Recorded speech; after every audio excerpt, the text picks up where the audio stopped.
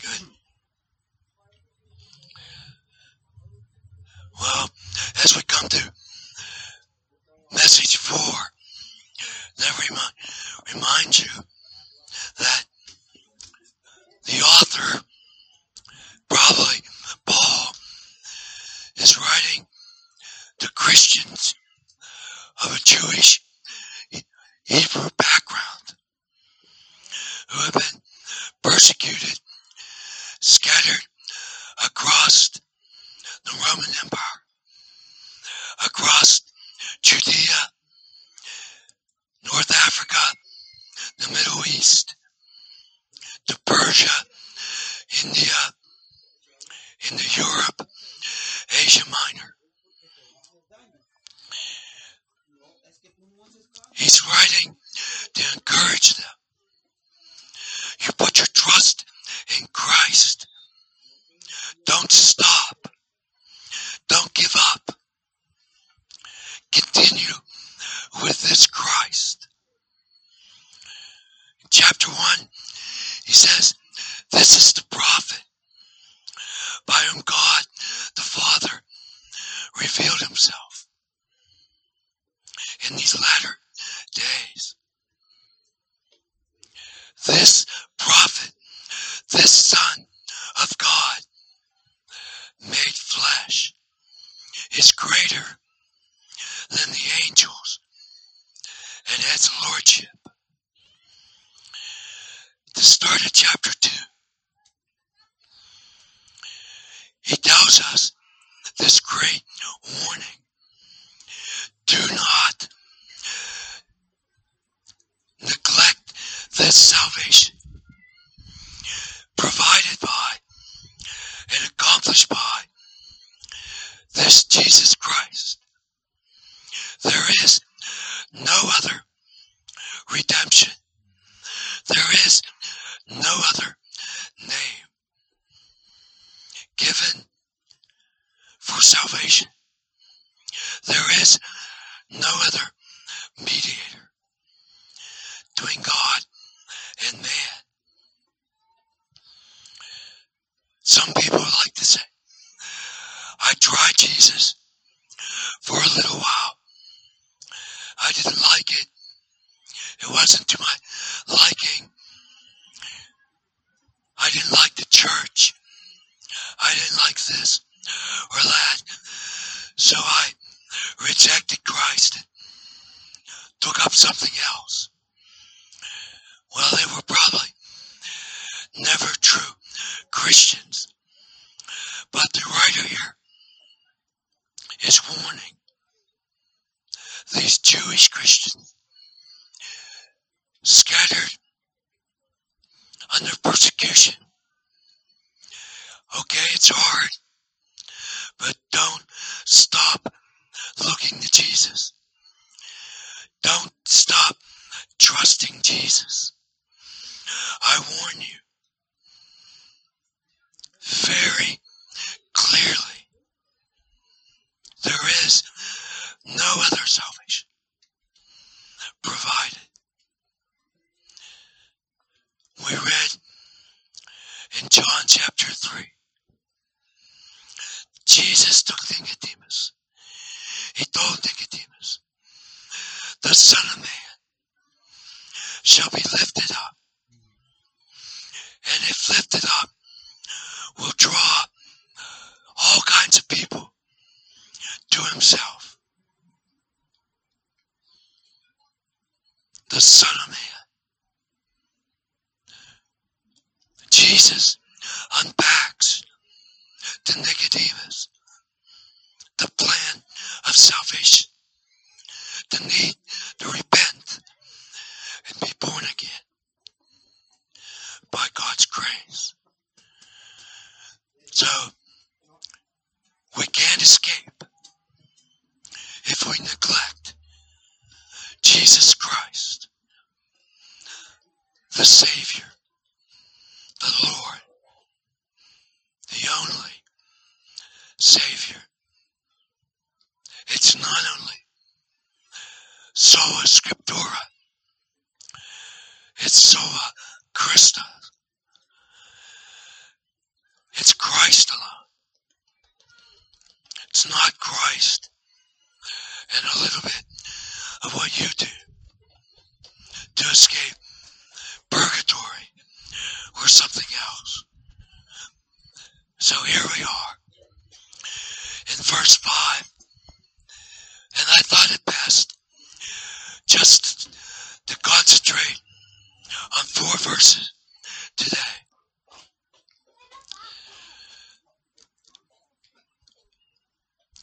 The author said, He has not put this world to come, for which we speak under subject to angels. Now a couple thoughts here. Angels are created beings. They have power.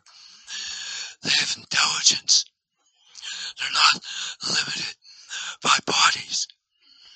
They're spiritual beings created by God. But they're limited. And nowhere does Scripture say that any type of lordship is given to them. This world, not now, not in the past, not in this present age, and not to come, is under the dominion of even God's elect, good, wise angels. So let's be clear. The angels are important as ministers of God, but they are not in whom this world and all that's in it have lordship and control. I also want to say, Satan does not have lordship of this world. He has usurped power from God in his rebellion. Again, he's a mighty enemy and adversary, and he seems to rule. But this author of Hebrews, by the power of the Spirit, is making it clear that he's pointing to someone greater than the devil, who's nothing more than a fallen, created angel, rebelling constantly against God. This world, specifically this world to come, he's pointing to the lordship of the Son of Man. He talks about the Son of Man. He talks about Jesus in this passage. Lordship is given to Christ. Everything will be under his dominion. Now, the author in the next verses from the middle of verse 6 through verse 8, he says, one testifies in a certain place. What's he referring to? Did he just make this up? No. By the power of the Spirit. He's quoting Psalm 8, the words inspired by King David 1,000 years earlier. The testimony of the Scriptures that these Jewish Christians would know and accept as being God's word and therefore being true. He's not quoting from extra biblical sources or the Apocrypha. He's quoting from Scripture. And what does Scripture say? What is man that you are mindful of, or the Son of Man that you take care of him? You have made him a little lower than the angels. Now, David speaks very clearly on two levels. He's clearly talking about mankind as created by God, not like the angels, but different than plants and animals. There's a twofold meaning in this psalm.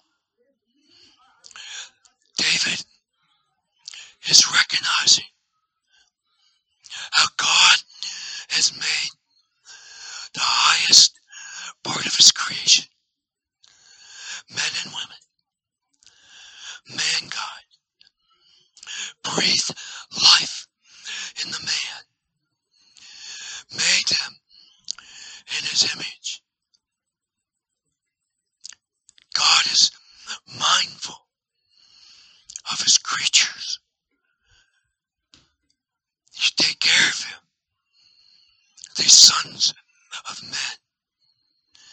But there's beyond that basic meaning, the idea of a greater Son of Man.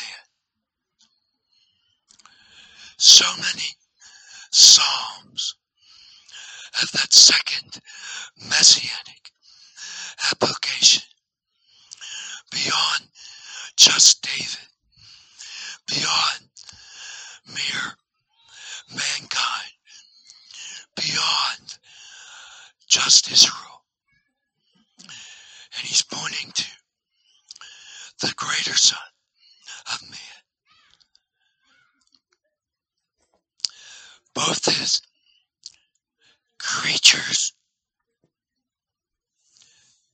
and for a little while his eternal Son. The Son, Isaiah said, who was given, the child who was born. Both are for a little while, lower than the angels. So there's this meaning that Jesus takes a place of great humiliation. This exalted, glorious, eternal Son of God, willingly, by God's plan, steps into manhood, born of a woman under the law, as a mere man, subject to physical needs, suffering, perhaps illness and death. This Son of Man, this Jesus, tempted in all points of the law, but without sin. But you see, again, twofold. He willingly is humbled,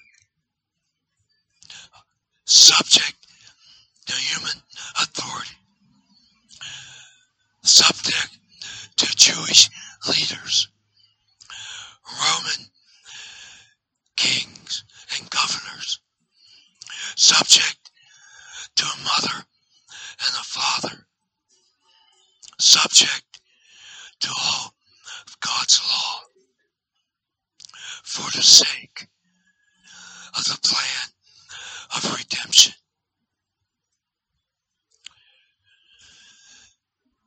It's a great humiliation, but he does not give up his divine person. He is always the second person of the triune Godhead. He is always the Son of God. But he takes on the nature of man, a nature lower than angels. Takes on a nature like us,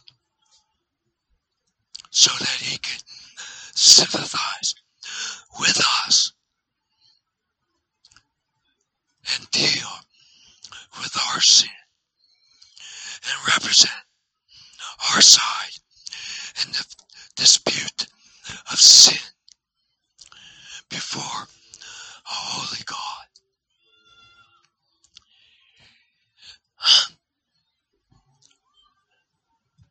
For a little while, the Son of God is humbled. How far did Jesus go from leaving heaven to come to earth? We cannot understand it. But some theologian said it's like a man becoming a worm. It's great. It's tremendous, humbling. But he did it to obey his Father, to obey the law of God, and to purchase redemption for these Jewish Christians and to Gentiles, the gospel, the power of God and the salvation. He did it for you and me. So he's reminding these people suffering, look what Jesus did. Keep looking to Jesus, this great Savior. And he continues, you crowned him glory and honor. Set him over the works of your hands. Put all things in subjection under his feet. Now again, David's alluding to this twofold promise.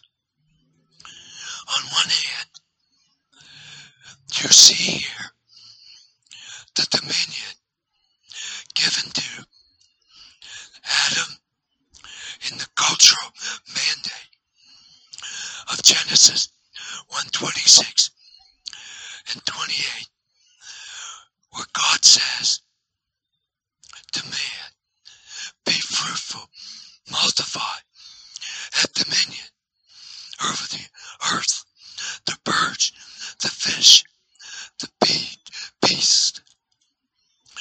Man has been given dominion over this world. We are to rule this world, not as kings, but as stewards of all of God's creation. Man in sin has abused that power, thinking we don't need God. We're greater than God. This world is ours.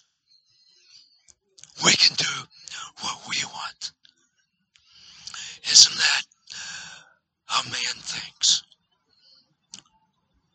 We have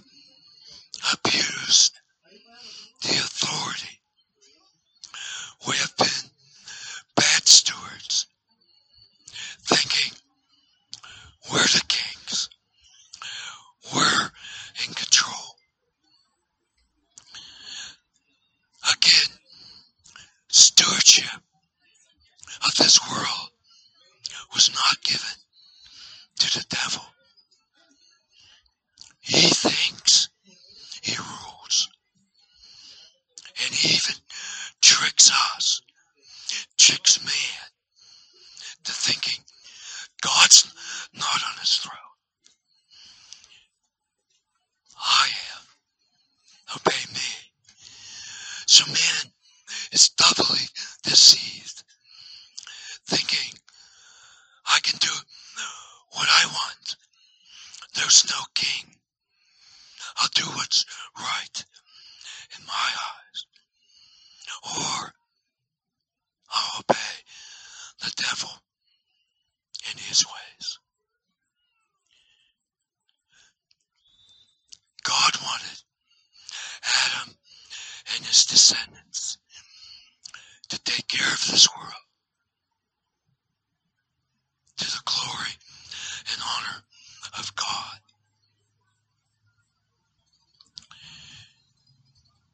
To some point, man has done this well.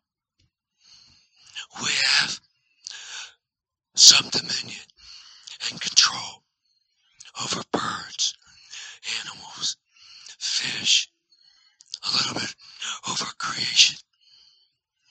Look at how man in his creative thinking has built much of technology and made many good things and many advances in knowledge.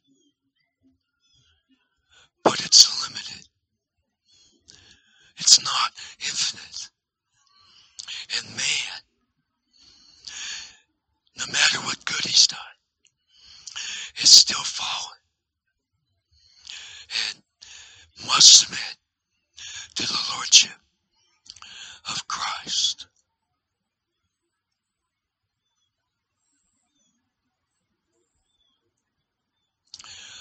But again, this song, and what the author is referring to, yes, it's not just the dominion of mankind, but there's this greater dominion of this great Son of Man, who's crowned with glory and honor, and he is King.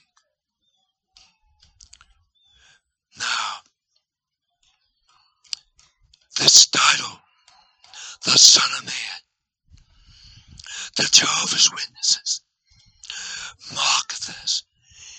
See, he's just saying he's just a man born of Mary. Well, they know not the scriptures. This is a title from Daniel 7:14. I saw one like the Ancient of Days, the Son of Man, in all glory. This is only the title of the Messiah. And the word Messiah means anointed one. Anointed by the Holy Spirit at his baptism as prophet, priest, and king with glory and honor. And the writer is saying, all things are under his lordship, and every knee will bow, and every tongue will confess the lordship of Jesus Christ one day.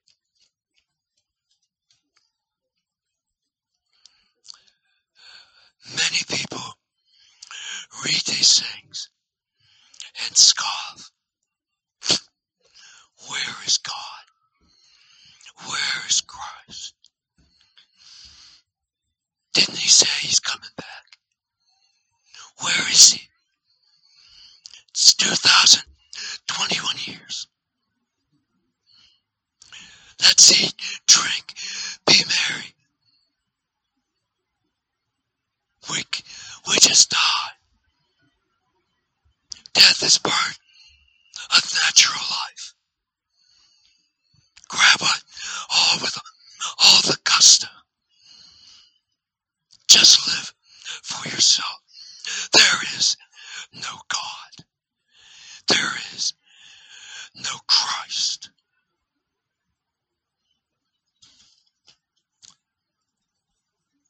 Because God in His mercy tarries that all His people will hear and come to true salvation of Jew and Gentile and the people of every tribe and every tongue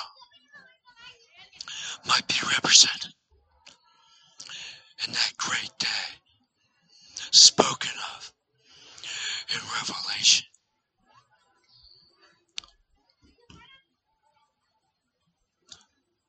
Even in the day of the apostles, people scoffed, and Peter talked about in 2 Peter, you scoffers, you're just like the people during Noah's day. Noah, 120 years, building an ark, a huge boat like never seen before.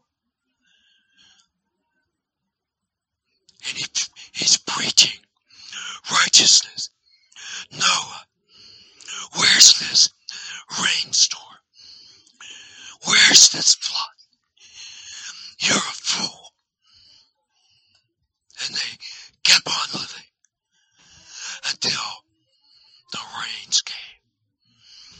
And Peter said, you're a fool to scoff if you think that Christ promised to return on the clouds with a trumpet blast and an angel shout will not one day soon come,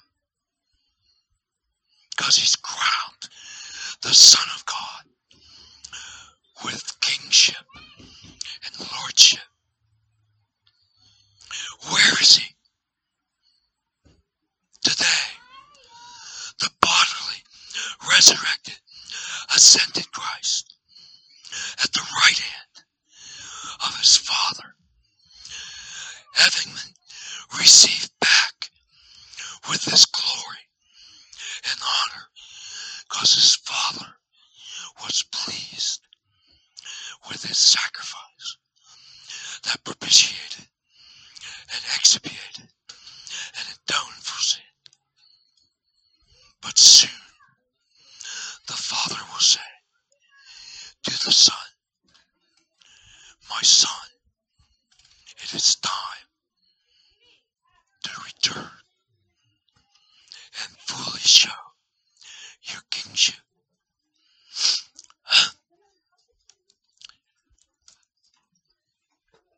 The author says, all things under subjection on the human level. God gave man authority to have dominion, to rule this earth on His behalf. The greater Son of Man has greater authority. Nothing not subject. When Jesus returns, all of creation will be put into order. The earth restored. We can't comprehend the details. A new earth and a new heaven. The judgment of the wicked. The judgment of Satan and his minions unto the lake of fire. Everything. The great King the great ruler, the lowest human, subject to Christ. The birds, the beast, the world, the heavens, under Christ. Isn't that good? Doesn't that give you great encouragement to know, despite our troubles, despite our leadership, despite our ungodly ways, as a nation, as a society, despite the directions moving far from God, Christ is in control. He is saving people, renewing people. He has poured out His Spirit. He has given us the Word of God as a rule for life and practice. We don't see it all, He says. We don't see it. It seems like Christ is far away. It seems like everything is chaos. Everything is amok. It seems like the world is going to hell in the handbasket. But that's natural man left to himself. That's man listening to the lies of the devil and not the truth of Christ. The way, the truth, the life. It started in Eden. Oh, Eve, did God really say that? Oh, I don't know. Well, take and eat. Here, Adam, take and eat. They listened to the devil and brought sin to the world.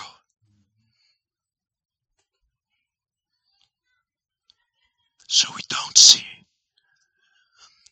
the absolute lordship of Christ, but make it very clear, brothers and sisters, Christ is Lord, not Caesar.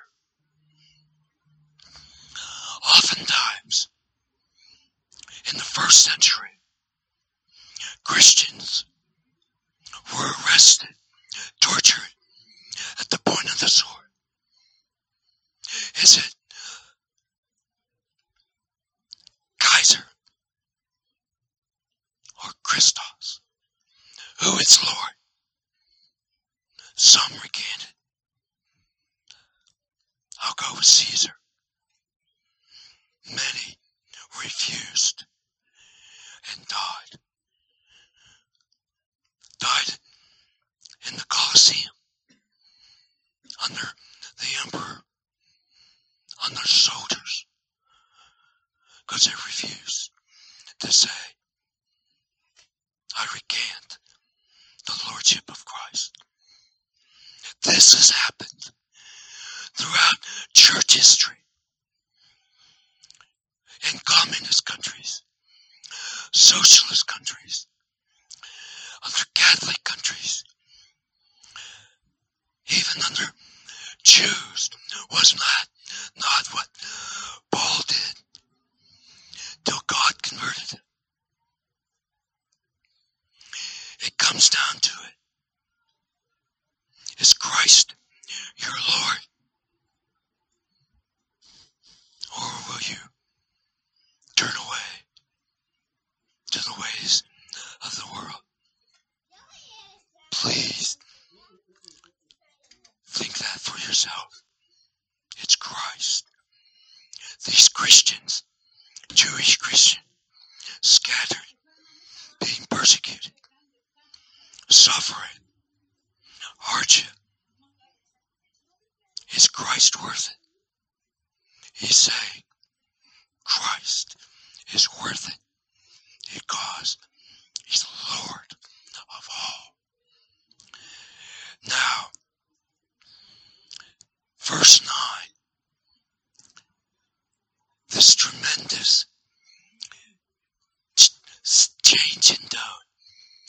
Don't you love it in Scripture when it often says something negative and then there's this divine but? Everything's a mess. We don't see God's control. We don't see everything seemingly subject to Christ. But what do we see? We see Jesus. You persecuted, suffering Christians. Life is hard. They beat you. They take your possessions. You might be sick, in jail, facing death. But you have Jesus. You have been planted in the vine, the true vine, not the false vine, the true vine. Abide with Jesus.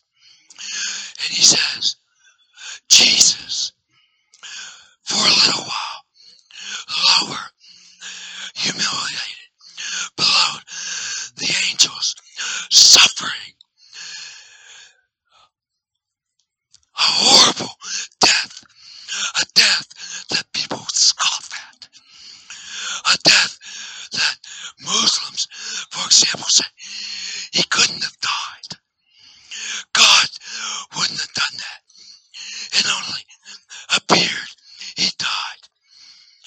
How unjust, how horrible for a prophet to die on a cross.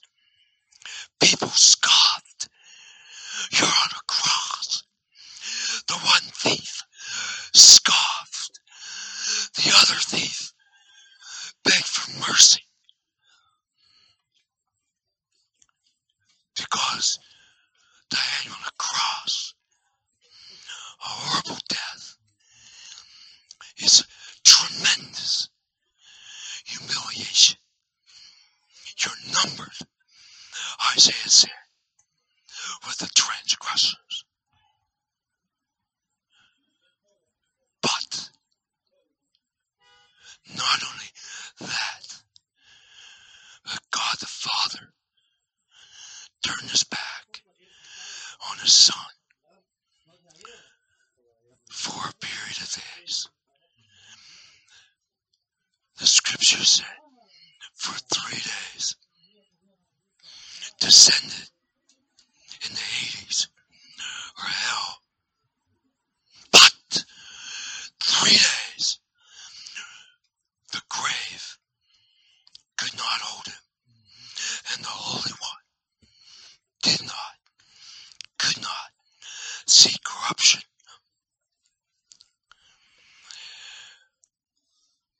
For a little while, humbled lower than angels, suffering death. But now, he says, what do you see? We see Jesus crowned with glory, with honor. Where is Jesus? Is he in the grave? Has his body rotten away, corrupted?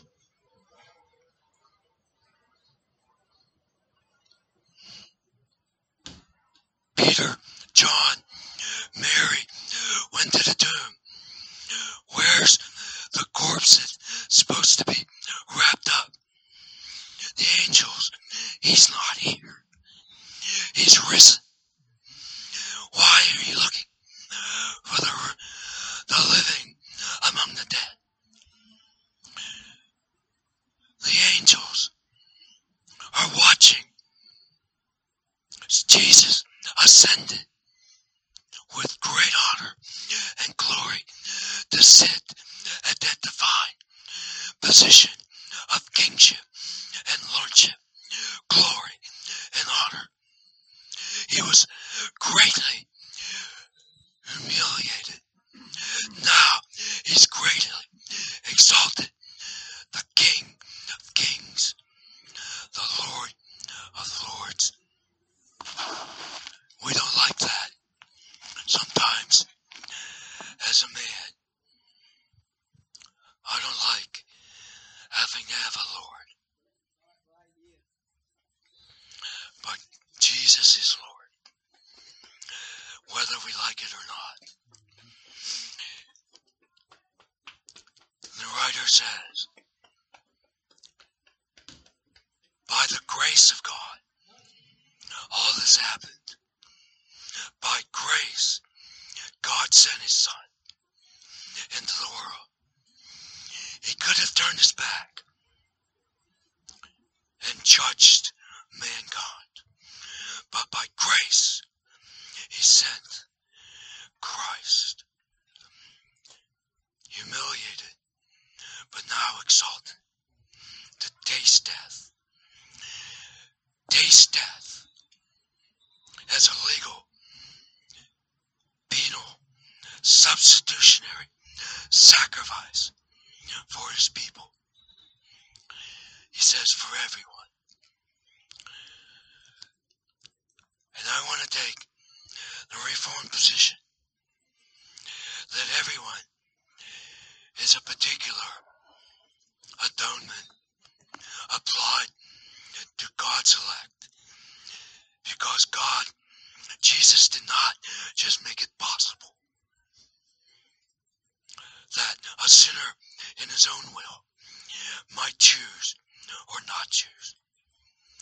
Jesus purchased and effected salvation. He came to save his people, many people, and everyone, I believe, refers to all of his elect. Not one will he lose. Not one along the way. Like, because life got hard. I don't think Jesus can keep me. No, brothers, sisters, Jesus will finish what he started. So be encouraged.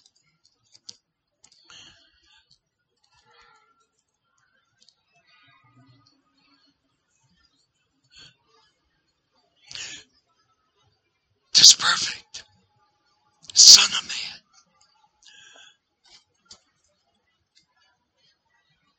tempted in all points of the law, but spotless, without sin. He sympathizes with our weakness. This Son of Man, is he not a leader? Follow him. Is he not a shepherd? As one of his sheep, follow your shepherd. Is he not the Lord, the Master? Submit to him. Is he not a model? Be your example. Paul said, follow me as I follow Christ. Is he not the King who will reign? Is he not the prophet? The Word of God? The truth of God? Is he not the high priest? The atonement, the sacrifice, the mediator, the redeemer, the interceder on his throne, who prays for us, his people. Man, don't you think these Jewish Christians that he's writing to are encouraged, knowing that Christ cares for them? May it be that way for you. And is not this Son of Man the conqueror of sin, of death and of the devil.